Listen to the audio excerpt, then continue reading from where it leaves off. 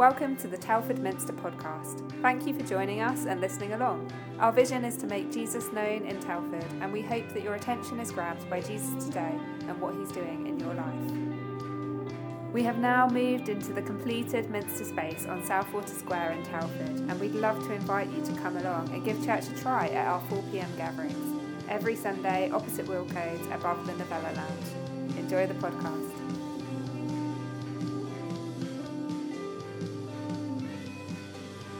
It's Acts chapter 16, starting at verse 16.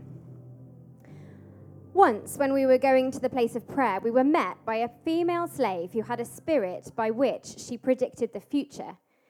She earned a great deal of money for her owners by fortune-telling.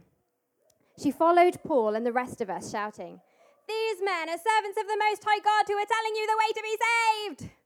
I think she's a bit mad. That's probably why she said it like that. She kept this up for many days. Finally, Paul became so annoyed that he turned round and said to the spirit, "In the name of Jesus Christ, I command you to come out of her."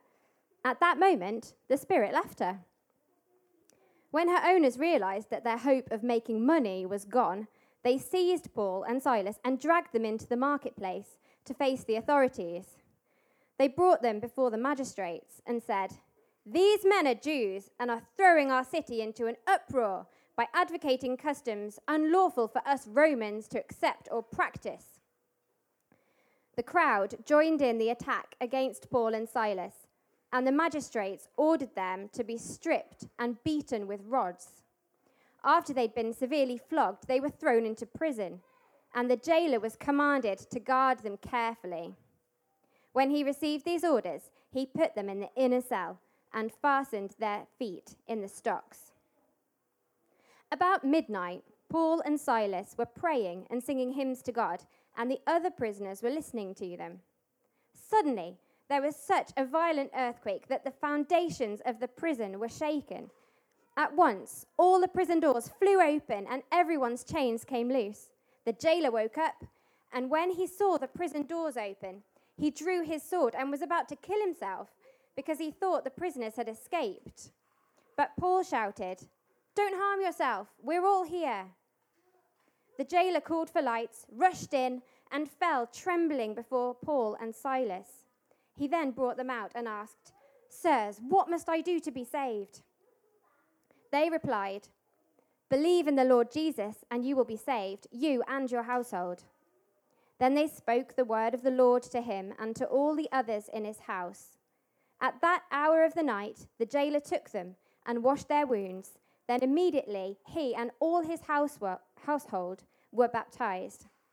The jailer brought them into his house and set a meal before them. He was filled with joy because he had come to believe in God, he and his whole household. When it was daylight, the magistrates sent their officers to the jailer with the order, "Release those men."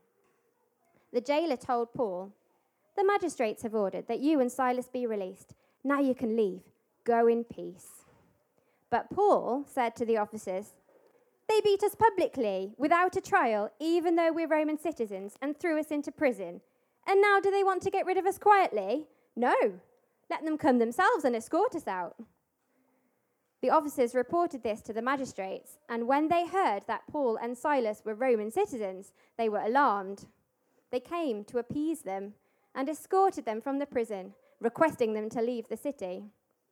After Paul and Silas came out of the prison, they went to Lydia's house, where they met with the brothers and sisters and encouraged them. Then they left. Amazing. How are we all doing today? Doing good? There's nods, there's thumbs up. Can I just say, what a reading.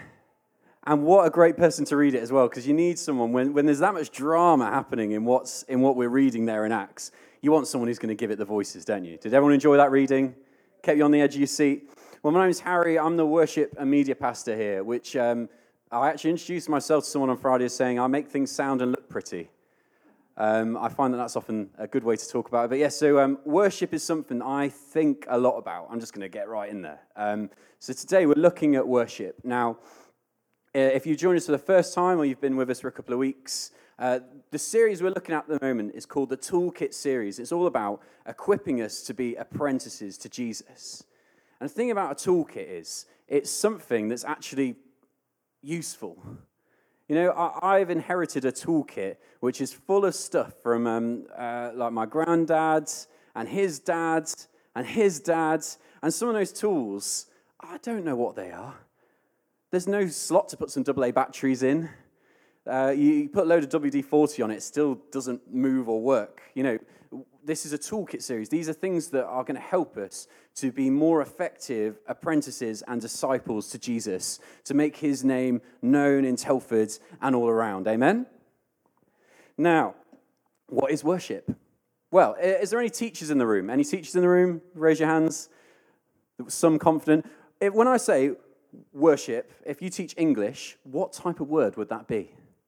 You know, was it a noun, adjective?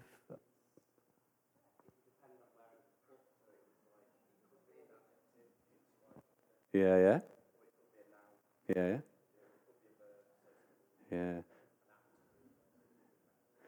Hannah at the back, what do you think? Yeah. What is your leaning, though? Come on, there it is. There we go. That's my first point. Don't need to make that. Worship is a verb. It's a doing word. Did it come up on the slide without me saying? No. Amazing. Worship is a doing word. It's something that we do. If we think of it like a noun, it can be a little bit like abstract. It's like, oh yeah, we meet and we sing songs and it just happens. And then we all sit down. Matt comes and tells some notices and then we pray and we move on. But it's a doing word. It's something that we do. It requires us to use something of ourselves in order to worship. So it is a doing word, and it's something we are called to do. God calls us to worship. I'm going to talk a little bit about that later, but one of the things that I really like to do, especially when getting into the New Testament, is look a little bit at what the Greek says. Can I have an ooh for what the Greek says? Ooh, indeed. So there are two uses most familiar in the New Testament for the word worship. If you didn't know, a lot of the New Testament, in fact, pretty much all of it, is written in Greek. We don't speak Greek today. The young people at the moment, they're doing a series on love. There are loads of words for love, and we have just one word for love in our language. So it's really helpful, especially when we're looking at what's happening to Paul and Silas in prison now, in this part of Acts, is what kind of worship is it? Because there's all different words in the Greek for worship. And the one they use is humnio. Could we all say humnio together? 3, 2, 1. It's a bit of a tongue twister. Now, it's to sing praises of or sing hymns to God. There's a reason why I've underlined that, and I'll say that in a bit. And there's another word that's often used, not in this passage, but I just wanted to message it, which is proskuneo. Can we have a 3, 2, 1 proskuneo? 3, 2, 1. There we go. I used to do drama workshops, so the idea of there just being silence for 20 minutes just doesn't cut with me. So thank you for bearing with and saying silly words after me. Anyway, proskuneo, there's a couple of different meanings, but it all revolves around intimacy. It all revolves around love. Now, our discipleship to Jesus is a relationship, am I right? It's something that we have to work on. If you have a relationship with someone, whether it's your friend, whether it's a family member, whether it is your spouse, whether it's a work colleague, you're not going to get anywhere if you don't spend any time with them. They wouldn't know right from left. You wouldn't know when they're feeling sad, when they're feeling happy, when they're feeling excited, when they're feeling distraught. You just wouldn't know because you're not spending time with them. And one of the things that is so important about worship is it takes time. You know, not now, not here in the Minster, but for a long time, churches, you might have we stand up for a hymn, sing that hymn. Some people are nodding. It reminds me of assemblies back when I was a little one. You know, we'll stand up, sing a hymn, then we sit down, maybe there'll be a prayer, and then we stand up again, and that's great. It's all part of a gathered sense of worship, not just sung. Like, worship isn't just singing. What we're doing now, listening to the Bible being preached, that is worship. That is worship. It is giving glory to God. That's what it is. But one of the things that we do here is we like to have like a block of worship, a couple of songs, because I don't know about you, but sometimes I'm still halfway through the first song and I'm thinking about whether I left the oven on. I'm thinking about, did I send that email? Because Matt's going to be really annoyed if I haven't sent that email. I'm like, what are we having for tea? Let alone have I left the oven on? Because we get back quite late. What are we going to have for tea? You know, in the first song, we're thinking about all the things that is like hung on us about life. Some of it's really trivial like that. Some of it's really hard stuff that we've brought through in the door with us. And God wants to know about that. He wants to be a part of our lives. But when we worship, we've got to fix our eyes on Jesus. Fix our eyes on who he is and what he's done and what he's doing and what he's going to do in our lives. You see, we don't sing about God, we sing to God. I'm going to say that again. We don't sing about God, we sing to God. We can sometimes think about worship as opening Psalm, I'm in Deuteronomy, rookie error. You know, opening a psalm and just kind of saying, that God, this is what you've done, and we're so amazed that you did that. And that's part of what we do when we worship. We sang it before. This is Jesus. This is what Jesus has done for our lives. This is what he's done to bring us freedom, to lead us into eternal life, to forgive us of our sins. That's amazing. That's what worship is about, but it's also about singing to him. It's a relationship. We look at God square in the eye and we say, I love you. I thank you for what you've done in my life. You are worthy of all our praise. We don't sing about God, we sing to him. And that can look like all sorts of different things. One of the first times that the Holy Spirit comes upon someone in Scripture is in Exodus. You might be familiar with this story. The Holy Spirit comes upon a man named Bezalel in order to build a place of worship. And it says, you can go and look at it, it's in Exodus 30, I think, around there. But he's given power from on high, the Holy Spirit, God's presence with him, in order to build and make things and create a place of worship. And that's why worship is so linked to creativity. You might not know, but on Sunday mornings, and please do come to them, 10 to 11, we are having worship workshops in this space. And it's exploring all the ways we can worship God, because it's not just about singing. Sometimes singing, like what we just did, it really works when you've got a big group of people. You might have known times when you were in a room full of people all singing praises to God, whether it's the same song or just people singing out in the Spirit, and it moves your heart, doesn't it? It's not this kind of thing, oh yeah, this is all right. Did I leave the oven on? You know, you get caught up in the moment. You get caught up in praising God with other people. But, you know, that can be things like singing, like dancing, like writing, like creating things, just like when the Spirit first came on Bezalel in Exodus.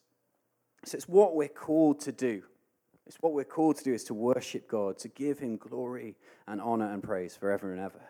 And we're called to do it in all circumstances, which brings us to why we're looking at this passage. There are some amazing passages in the Bible to talk about worship, but I think this one is probably one of the most fun.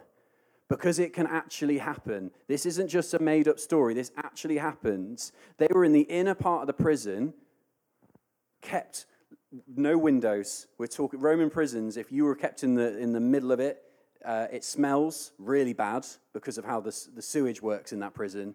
There's no light. It says that they were kept under guard, so they are right there in the midst of it. It probably seems a bit hopeless. It probably seems like singing a couple of Kumbayas might not be the right tone. But that's what they did. It says in verse 25, about midnight, Paul and Silas were praying and singing hymns to God, and the prisoners were listening to them. And suddenly there was a great earthquake, so that the very foundations of the prison were shaken, and immediately all the doors were opened, and everyone's bonds were unfastened. You see, we're called to worship at all times. Our life is worship, in fact. We're called to it, we're invited into it, and we are created for it. We're created to worship. God created the heavens and the earth and all that is around us out of his overflowing love for God, three in one, Father, Son, and Holy Spirit. And our part in that is that he loves us, and this is us showing our love back to him. Is a life of worship, not just singing, remember, a life of worship. You see, we're made in God's image. It says that in Genesis, doesn't it? And the first thing we see God do is create. Creating things, making things. And what does he say? It is good. It is good. When we worship, it is good. It is pleasing to the Lord. He hears our hearts crying out for him and calling out to him and saying all this amazing stuff about who he is and what he's doing and what he's going to do. And it is pleasing to him, and he loves it. He loves to hear us worship him. And not only do we sing to him, he sings back to us. It says in Zephaniah, God sings over us. In fact, depending on what translation is, it's like he declares over us with loud singing. I don't think that's going to be particularly in key. I don't know. I haven't got there yet to ask him that question. But when I hear loud singing, I think, something pretty guttural. You're not worrying about whether you're in key or doing the third harmony. You're just, when you're just so caught up in just excitement and you've got to sing. If there's any football or rugby fans, I am a rugby fan. There's something quite beautiful about when you're surrounded by England fans cheering on your team. It feels right to sing in that moment. If we all just said it kind of monotone, swing low, sweet chariots carry me home. It's not particularly exciting, is it? Yeah? There's something about when we sing together. But God is singing back over us. He delights over us. And in Romans 12, there is a verse that says that we're called to be living sacrifices. Are you familiar with that verse? Yeah, a couple of people. It's one that's often talked about in terms of worship. I said it before, we're called to be living sacrifices. But the start of that verse actually says why.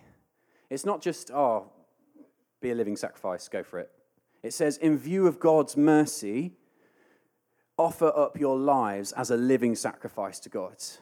So our lives as worship, it goes beyond just singing 3 or 4 songs on a Sunday, maybe singing a couple in the shower or a couple in the car as you drive to work, or singing them when your spouse is going to sleep. I've got away with that one not many times. It's often, Harry, could you save that till the morning?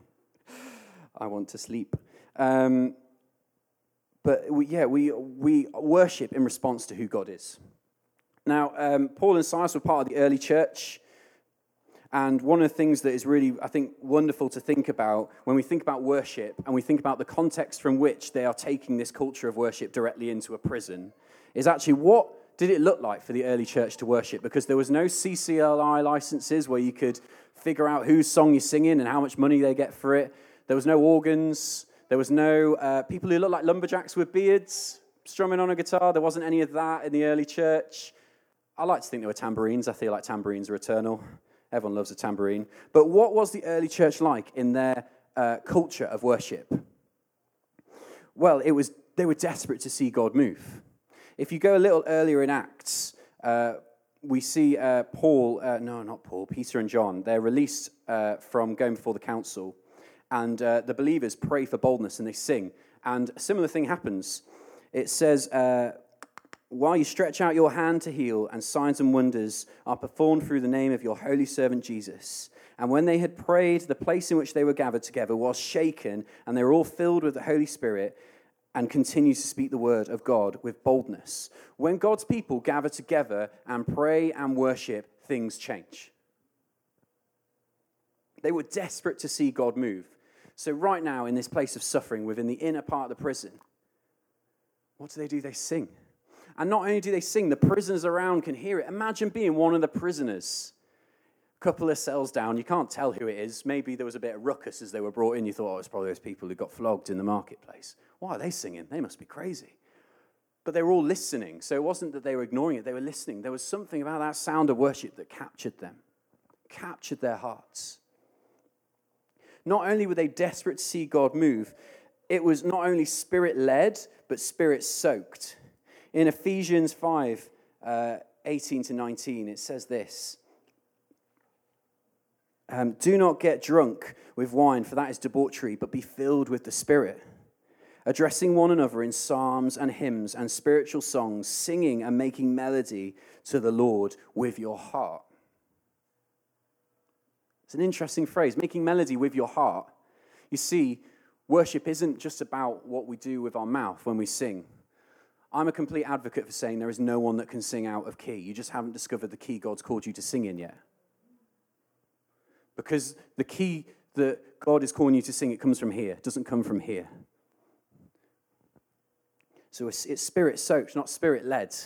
It's completely in and of the Spirit. They sing in psalms, hymns, and spiritual songs. We know psalms, we know hymns. What spiritual songs?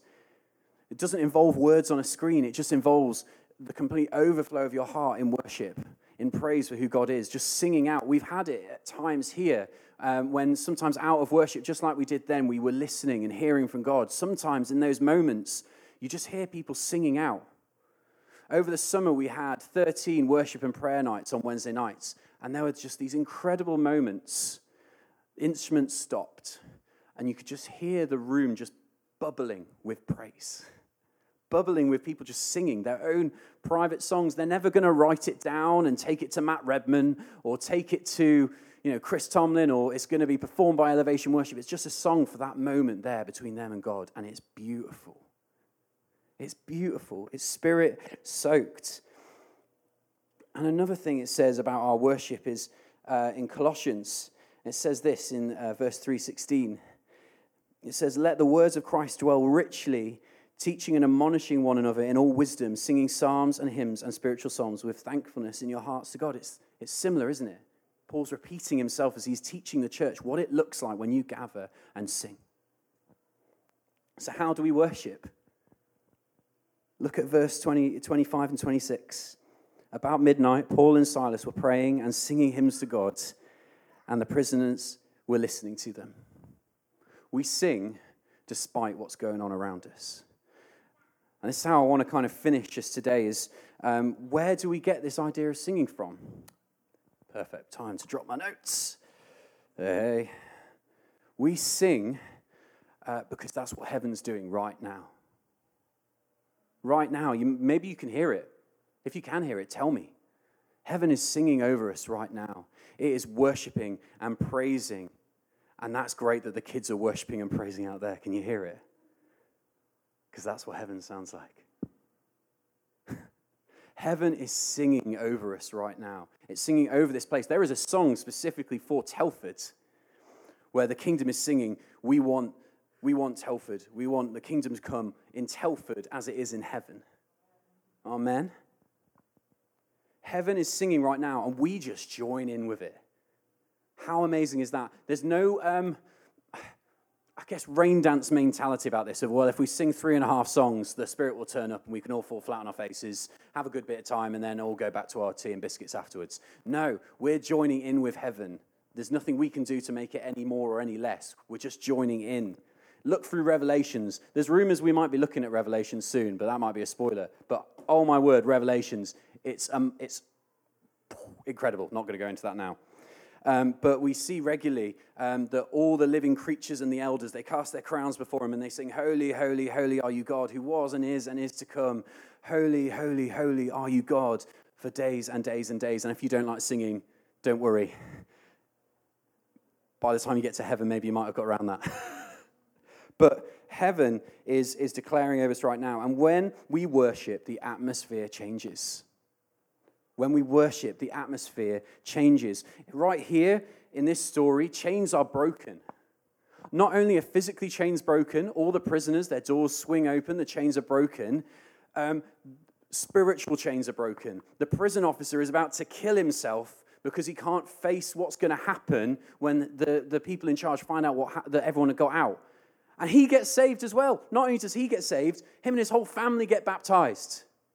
When we worship, people are set free. Chains are broken on our lives. The things that are holding us back from God, they start to fall away. Worship is a war cry. Right now, we're in a building where 2 of these walls are very good at bouncing the sound back that way. When we sing in here, people are walking outside hearing, "One King, so worthy." This is Jesus. This is Jesus. We're right in the center of a town where people can hear the worship and praises of God. It's a war cry. It speaks truth to power. Where there is power that is held over us, it speaks truth. It says, nah, this is who God is. This is who God is. This is what the Bible says. And I'm a big advocate for songs that say what the Bible says. And that's a real equipping thing for you guys, that when you're like, in the shower, and you start singing, "One King so worthy." That's a good song. It's reminding you of Scripture. It's reminding you of who God is when you're away from here, because it's not just about when we gather here on a Sunday. It's what we are going out to in the rest of the week. And worship can be the melody, the heart cry over all of our lives. It's a heavenly frequency. If we could go to the last slide, it's quite funny actually. When we were praying earlier, someone had a picture and it looked an awful lot like this. And there's a couple of giggles going around because this is when I try to talk about what worship is, I can't always put it into words, but I can put it into a picture. Just think that top circle is heaven. It is worshiping. It is singing day and night, night and day. Incense rises before the Lord. Incense, the song of his people, rising before him day and night, night and day. I could keep repeating because that's what it's doing right now. And we start to echo what heaven's doing. And as we start to echo what heaven is doing in the way we sing and the way we use our lives to worship him, those circles get closer and closer and closer together. The overlap grows. Heaven on earth. And we feel it sometimes. When we were hearing from God before, we hear heaven, we hear God speak. And that is what it's about. When we sing, we are joining with heaven's song. Heaven's song shakes prisons. Heaven's song shakes foundations. Heaven's song, it shakes off the things that are trying to pull us down, the things that stop us from pursuing a relationship with Jesus, the things that stop us from bringing our whole lives before him. The song of heaven is a frequency that resonates. You know, when you hit something and it rings out, like a tuning fork, it resonates. Resonate means the frequency keeps it going. The sound never stops.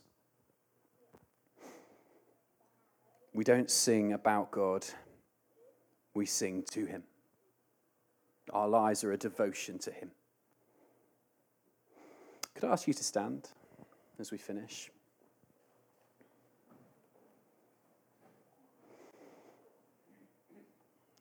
I just think there's something so wonderful about when God speaks. And I just want to create space now for God to speak. So let me pray for us.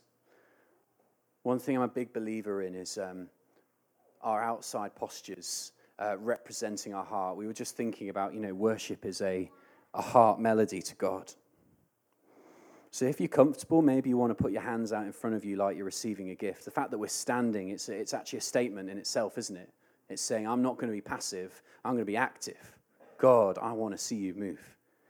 You might want to put your hands out. It's just like you're receiving a gift. There's nothing, no sort of mumbo-jumbo about it. It's simply saying, God, I'm here and I'm open. God sees someone with their arms folded and he goes, okay, just open up to me because my yoke is easy and my burden is light. But let's pray and then we're just going to wait and see what God has to say. Lord Jesus,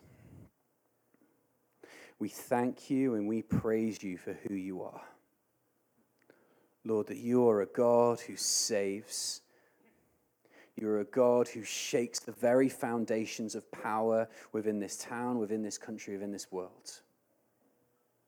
And I pray that as we spend time waiting on your voice now, waiting to hear the sound of heaven start to shake this very building, Lord, I pray that you will cause our hearts to join in with that eternal song. Holy, holy are you, Lord, God Almighty, who was and is to come. Amen.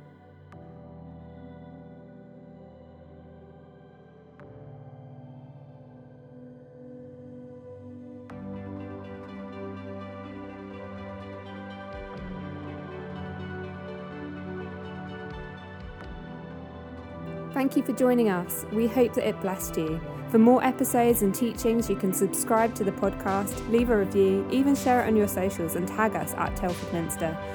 For this and more, head to telfordminster.org.uk.